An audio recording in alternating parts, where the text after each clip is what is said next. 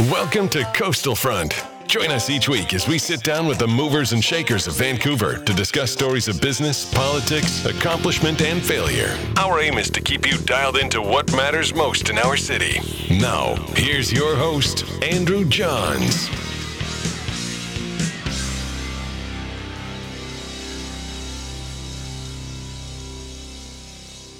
Super. Well, here we are with Brad West. You're the mayor of Port Coquitlam. Thanks for coming in today, Brad. Thank you for having me.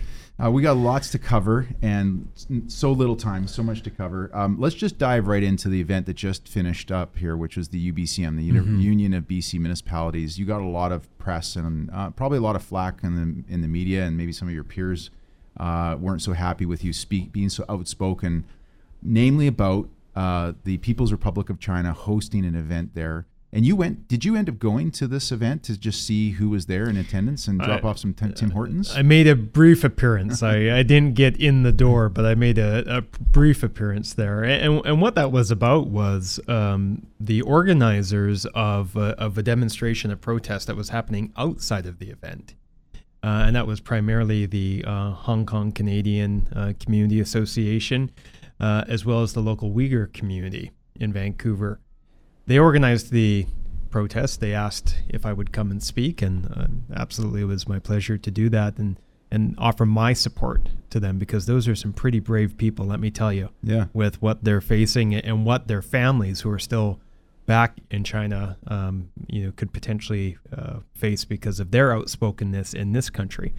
But at the end of our speeches, they turned to us and they said to myself and some of the other city councilors who joined me, we've prepared these 2 care packages for the 2 Michaels who are being held hostage, and we're wondering if you'll take them and try and give them to the Consul General.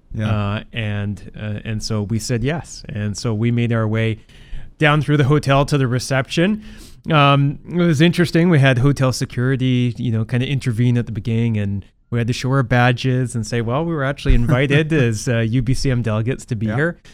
And so we made our way down through to the hotel to where the reception was being held. And I did try and respectfully give the care packages to one of the consul officials.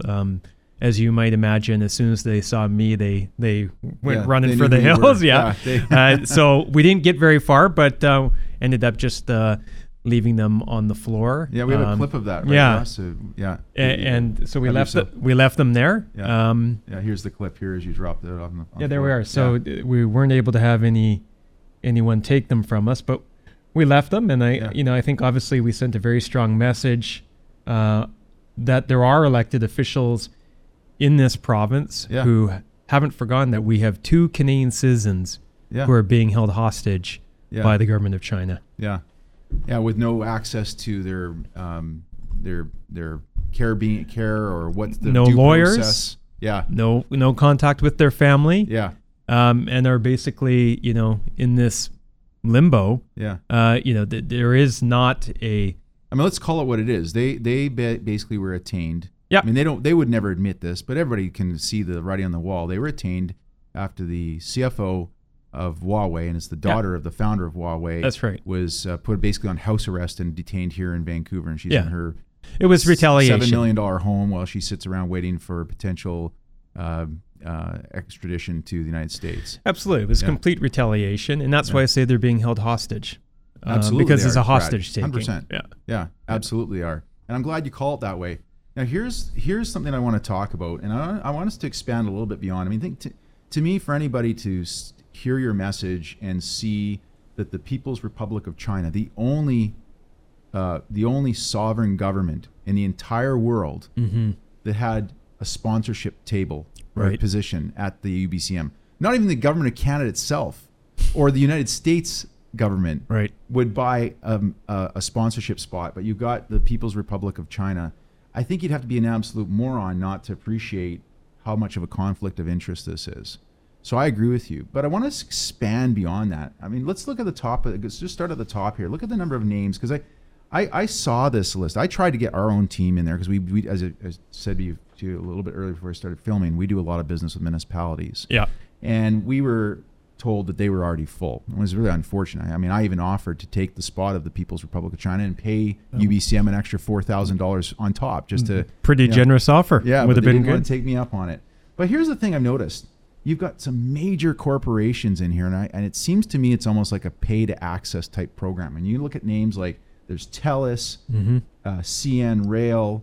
You've got organizations like the BC Council for Forest Industries, the new Car Dealership Association. If people want to question why we don't have Uber and Lyft in Vancouver, that association has been paying tens of thousands of dollars in donations to both the BC Liberals and the BC NDP every year for many years. They're a lobby group. They don't, it's going to affect their business. And as you scroll down, you can see other big names. There's a lot of oil and gas companies that are in here. So wanted to see what your thought was around, there you are, right there, Continental Breakfast. You got Trans Mountain Expansion Project. So can you give me a bit of a sense of like your take on these major organizations and lobby groups? BC Fire is a Firefighters Association as well. Well, it seems to have become sort of an accepted practice at UBCM that you're going to not only have, mayors and city councillors from around the province, you're going to have every possible lobbyist, special interest group there as well. And I think in actual fact, they probably almost outnumber the number of delegates that are there, right? Like the everywhere you turn, there's a representative of a company or an organization or what have you. And I understand organizations and businesses and others wanting to be able to have access to elected officials and to state their case. And look, as an elected official, as mayor, I meet with all sorts, people request to have meetings with me, and I meet with people all the time, in Port Coquitlam, Port Coquitlam businesses who have concerns, community organizations, all that. To me, I think we're losing something at the UBCM. Like, I think at one point it was supposed to be a place where mayors and city councillors from around the province gather. They share experiences, talk about best practices, talk about solutions. And there's a piece of that still happens, but it seems to me, and even my 10 years in municipal office, it is really morphing into, well, it's these receptions. It is, the ability for, different organizations and businesses to, get the ear of elected officials. And I mean, I kind of think it's unnecessary. I mean, if someone contacts my office, whether they're, a resident of Port Coquitlam who are paying taxes in my city, whether they're a business that is located in Port Coquitlam, like, I'm readily available to meet with people. That's part of the job. You don't need to go and write a check to the UBCM to be able to talk to me. So, I have witnessed that, evolution. And what is most concerning to me is, the people who can't afford to write a check are, working people in Port Coquitlam who have a lot of concerns, who can't afford a swanky reception to be able to put their things. Well, these are the people that, candidly, these are the people that the delegates of UBCM are really accountable to. These are the taxpayers, the residents, and the voters of British Columbia. Not when I see these names like these various oil and gas companies and major law firms and other kind of lobbying groups.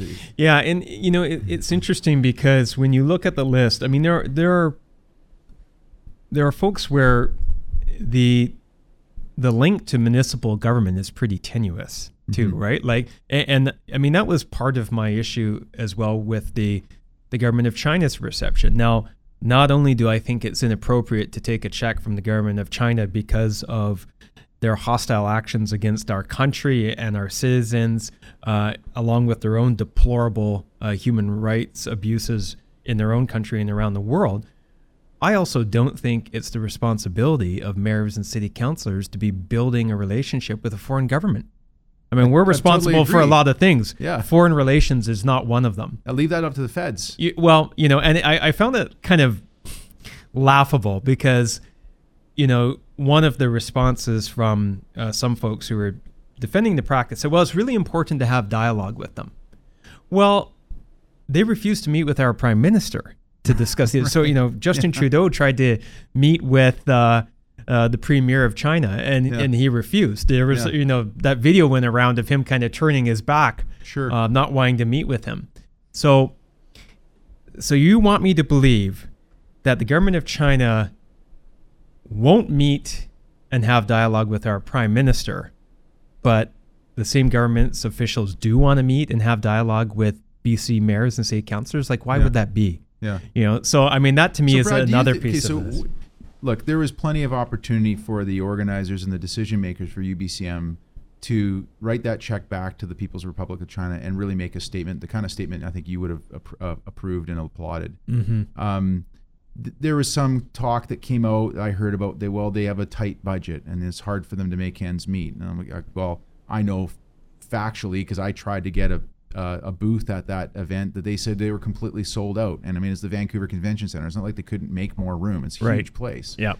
Do you think that do you think the reasoning was maybe one of like being pegged as racist, so that if they turned around and sent that money back, or that there's some kind of maybe retaliation from the People's Republic of China onto maybe the people who, they think that maybe they're in fear? Do you think there was some fear there? Yeah, what was the reason that they said, or do you think they genuinely, honestly, these people just that are making these decisions don't think it's a big deal? Yeah, it's always dangerous to get in someone else's head and to try and figure out what they're thinking. I mean, I heard all of that, right? All of those things. I don't think any of those have any validity to them. Yeah. The reality is that, we're talking about the government of China. We're not talking about Chinese people or Chinese Canadians. And no, not at all. Yeah. And if you looked at the people who organized the demonstration against the reception, guess what? They're Chinese. It was Chinese people. Canadians Yeah, sure. who were organizing it. So I think that's just sort of nonsensical and, gets thrown out as a way to try and just shut down the conversation right then and there. Were they afraid that it would be viewed as insulting to the government of China? Maybe that's it. But quite frankly, too bad. I mean, at some point, we have to be able to find our backbone as a country and say we are not going to allow ourselves to be bullied. They talk about the importance of relationship. What type of relationship do we have where one party completely dictates the terms, can take two citizens of the other countries hostage for retaliation, behave in the manner in which they have, and basically the other party say not a peep about it, or be very muted in their response. And so it was hard to understand. I mean, it was $6,000. I mean, that's part of what came out. The right? dollar amount is a lame excuse. So were there other elected officials like yourself that supported you in this sort of belief that UBCM should be turning that sponsorship away? Yeah, there were, and I will give credit to the majority of UBCM delegates who actually voted. 65% of them said the UBCM should not be taking financial contributions from foreign governments, period, which has always been my position. I think that number's too low. Yeah. Leads me to scratch my head about those who think it's not a big deal. But still, 65% is a pretty clear message. Yeah. Along with that, you did have a number of mayors say they would not attend the event. And I've never attended the event. Yeah. But what I understand is that in the past, it's been packed. There's been a lot of people who've gone to it. This year, I think that there was Any maybe idea why? Amazing dim sum. Well, I don't know. Again, there's people don't like to pass up a reception. Yeah, that's what I heard. A lot of people raving about everybody was super excited to get to the cannabis reception. That's a new one. But they did. There was about 100 people, I think, 100 or so people who were there this year. Yeah. So I mean, I think that does send a bit of a message. But I mean, the UBCM, if they're not going to listen to the public who've been really clear on this, at least they will hopefully listen to their own members who have now said 65% of them do not allow this practice to continue in the future. Yeah. Okay, that's great. Last question on this topic. Will you ever travel to China yourself?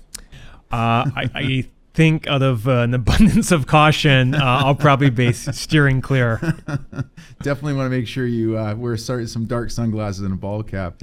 All right, let's jump to Port Coquitlam, because I think that so many people end up wanting to talk to you about all this, your views.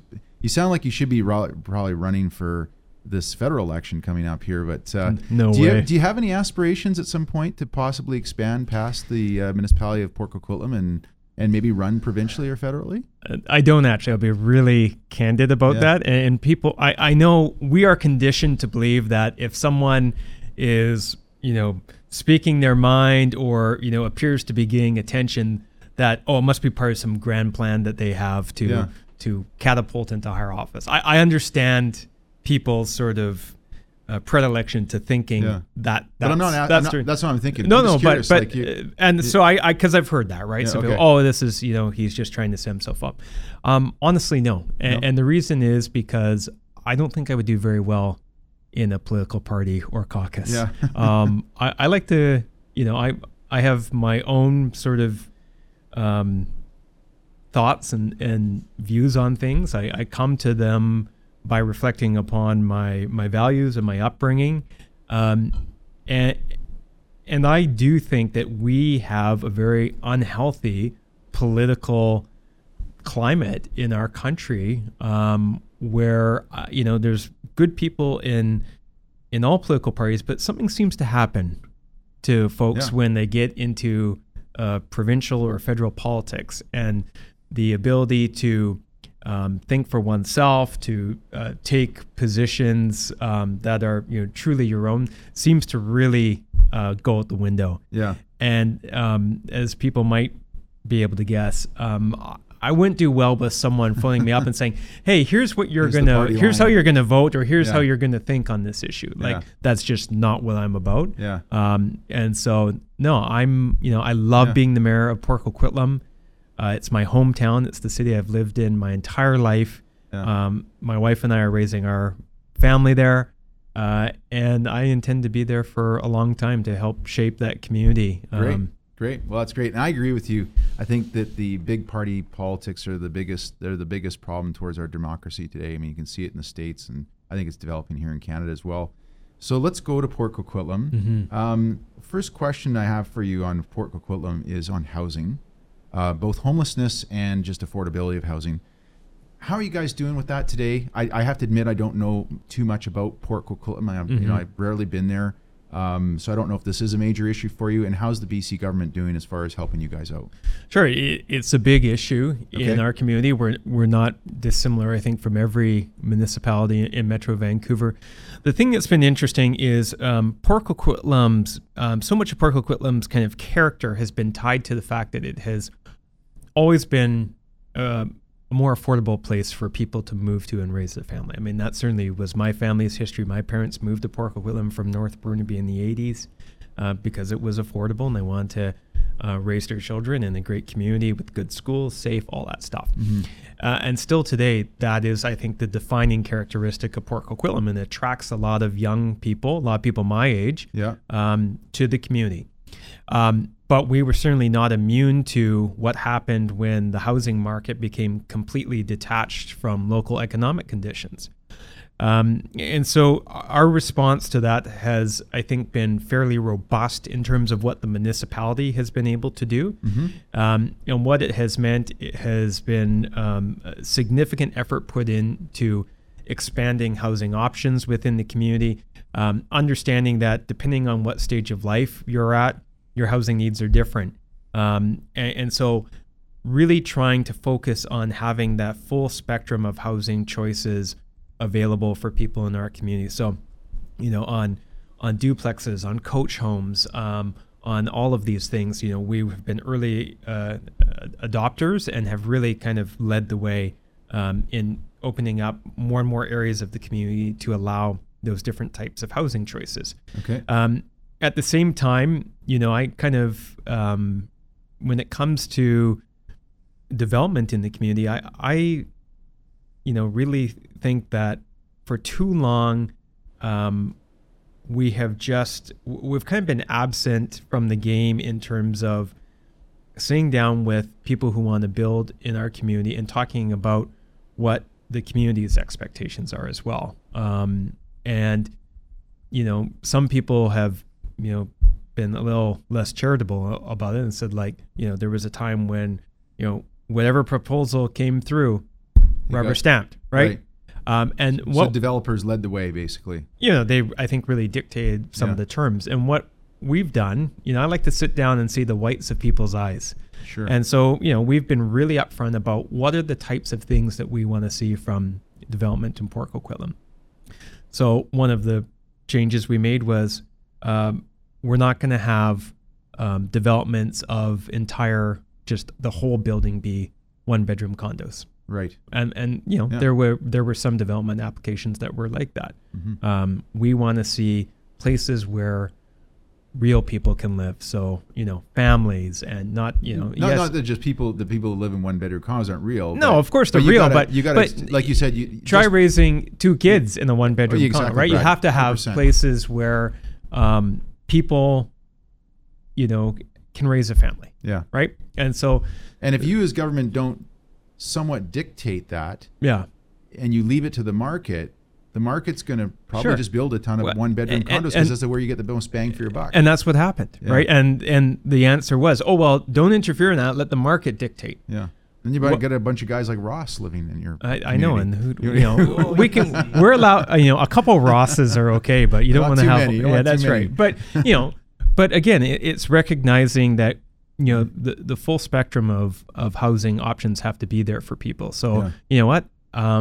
So it's not that you guys are anti-development. No, we haven't. No, you just want to have more, you know, thought out planned development. The track record in Port Coquitlam is probably 99.9% of development applications get approved. What I think we're doing better now is being being upfront about it. You know, because that's one of the things I've certainly heard from developers and builders is, look, we get there's requirements. We want to know at the beginning what they are. Don't throw us a curveball at the end. So we've been really upfront.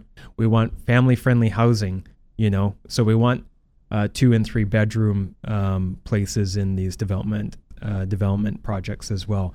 You know, we are also now saying that, you know, if you're looking for additional density, and it makes sense and it's supported by good planning principles, we'll support that.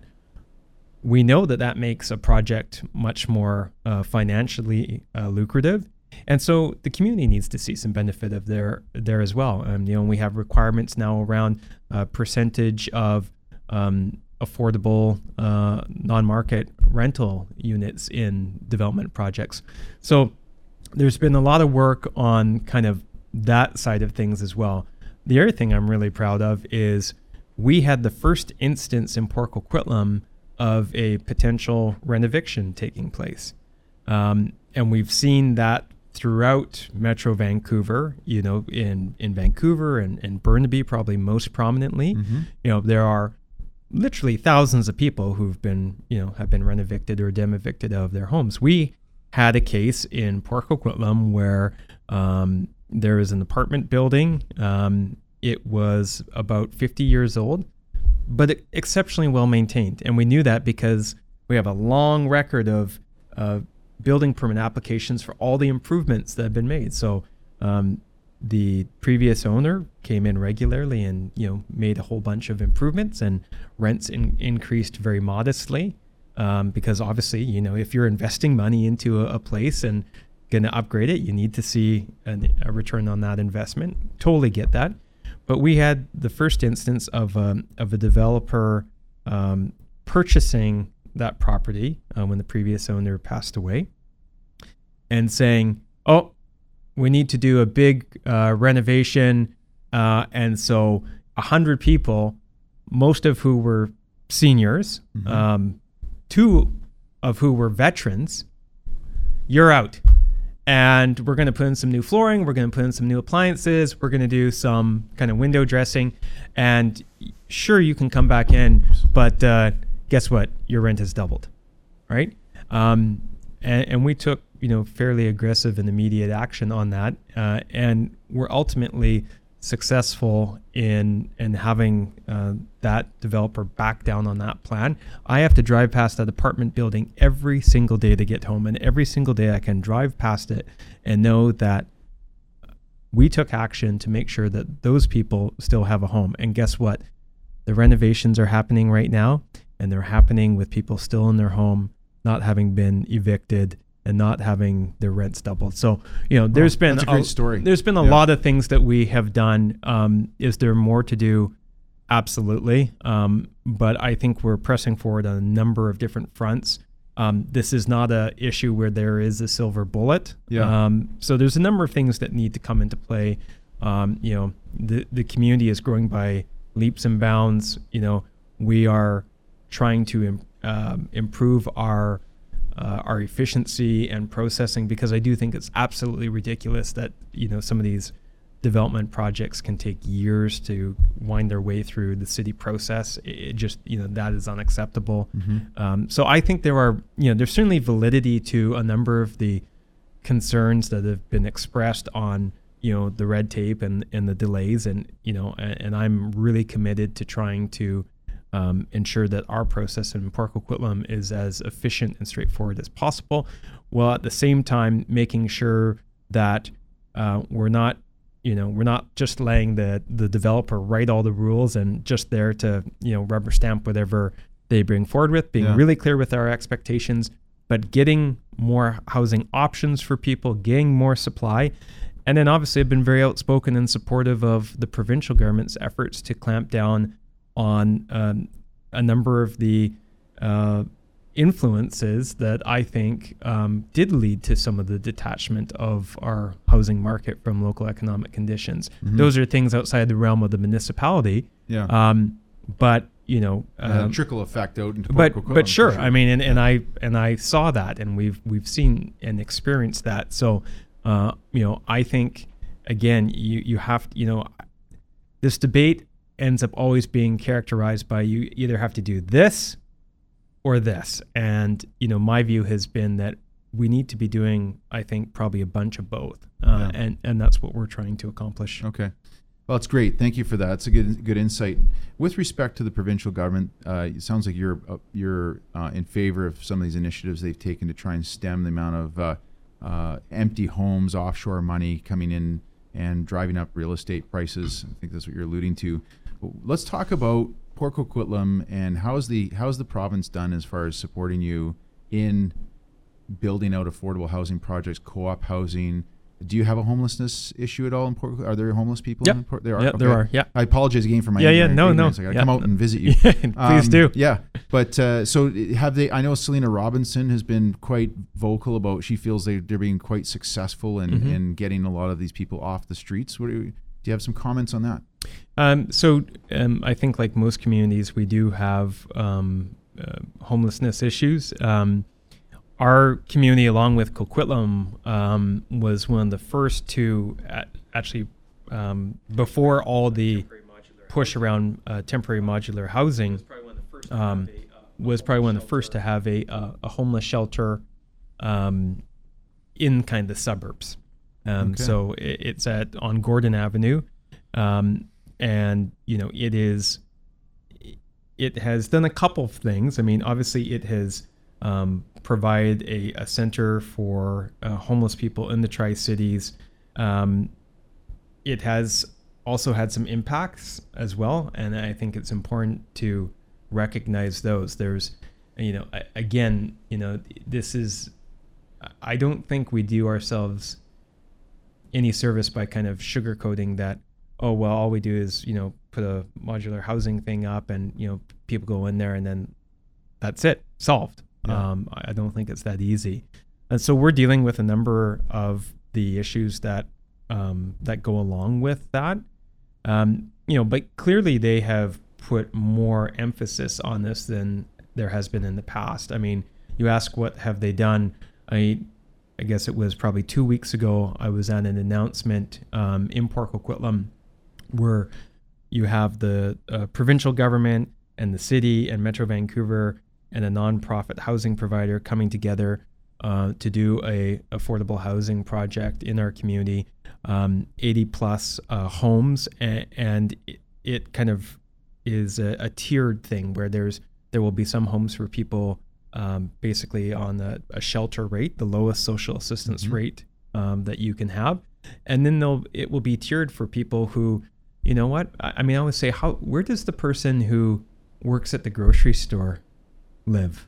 Sure. You know, like there's a lot of working people out there. Yeah. And you know, and they need a place to live. Absolutely. And you know, they're not dealing with you know, maybe some of the issues associated with homelessness. They're just, you know, they're out there.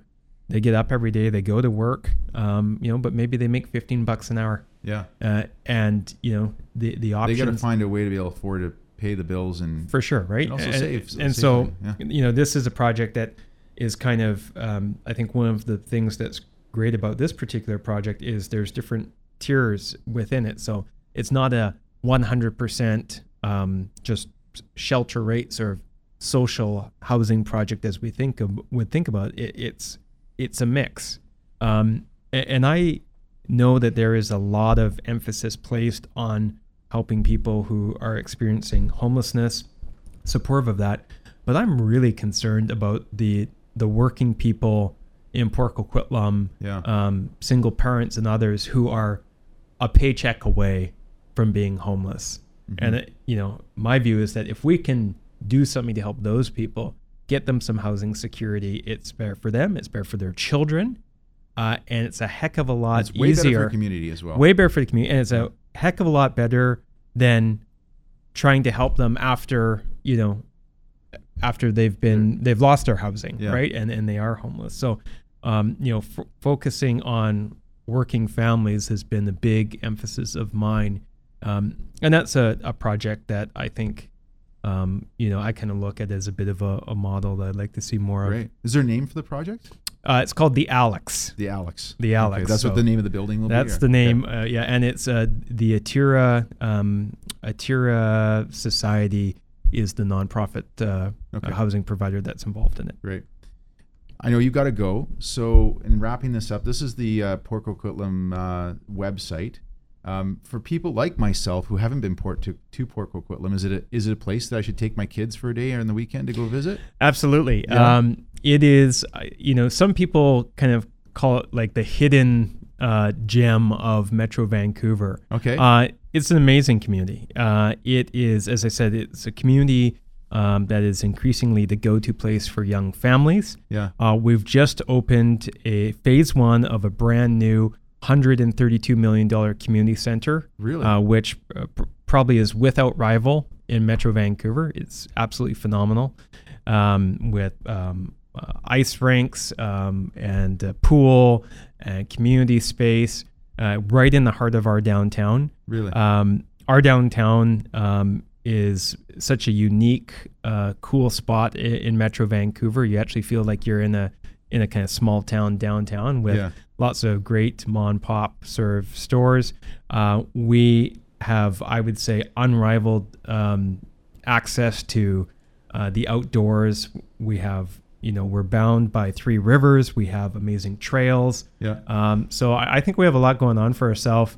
I noticed you tweeted about some recent brewery or something like that. Yeah, I mean, that was one of the things that I'm really proud of. Within my first 100 days, we doubled our seating capacity for our breweries to really allow them to come into their own. So we now have 3 breweries, craft breweries. A 4th is going to be opening. We have a craft distillery place. That is kind of got a really cool vibe to it. A lot of, you know, again, young people, young families go there, man. Yeah. Sometimes my wife and I take our son. We go there to meet other parents, and you see as many like young children there as you do parents. So it's kind of, it's a great community. Great. And encourage people to come check us out. We have a lot going on, and I think a good place to move to as well. It is. I mean, you know, it is. What is, you know, some people find attractive about it is the furthest east you can go from Vancouver without crossing a bridge. So you don't cross a bridge. Didn't know that statistic. That I don't think that's our big selling feature. People just point that out. Yeah. But golf course there too. Yeah. Westwood Plateau. Oh, now you've made the cardinal sin, which is unfortunately Westwood Plateau is in Coquitlam. Oh, way to go, Ross. But we do have a golf course. Now they're not going to build any single one bedroom. Yeah. You were probably already screwed, but even more so now. No, well, we do have a golf course, Carnoustie Golf Course, it's just it's a private course, but I'm sorry, it is open to the public. I just mean that it's not owned by the city. Yeah, Burnaby owns some golf courses, but we don't.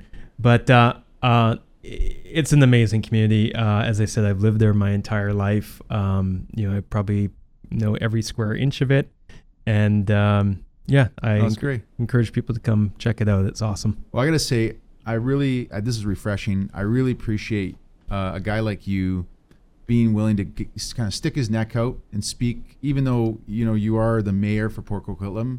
You've taken on some pretty big topics over the last year since you've been almost a year now since you become mayor. But you're obviously still very passionate about the city. I wish you the best of luck. Thanks for coming into Coastal Front today, and hope to have you back soon. Well, thanks for having me. Big shout out to my buddy Neil from Belcarra. Brad West, Mayor of Port Coquitlam. Thank you, Brad. Thank you. Thanks. Appreciate it.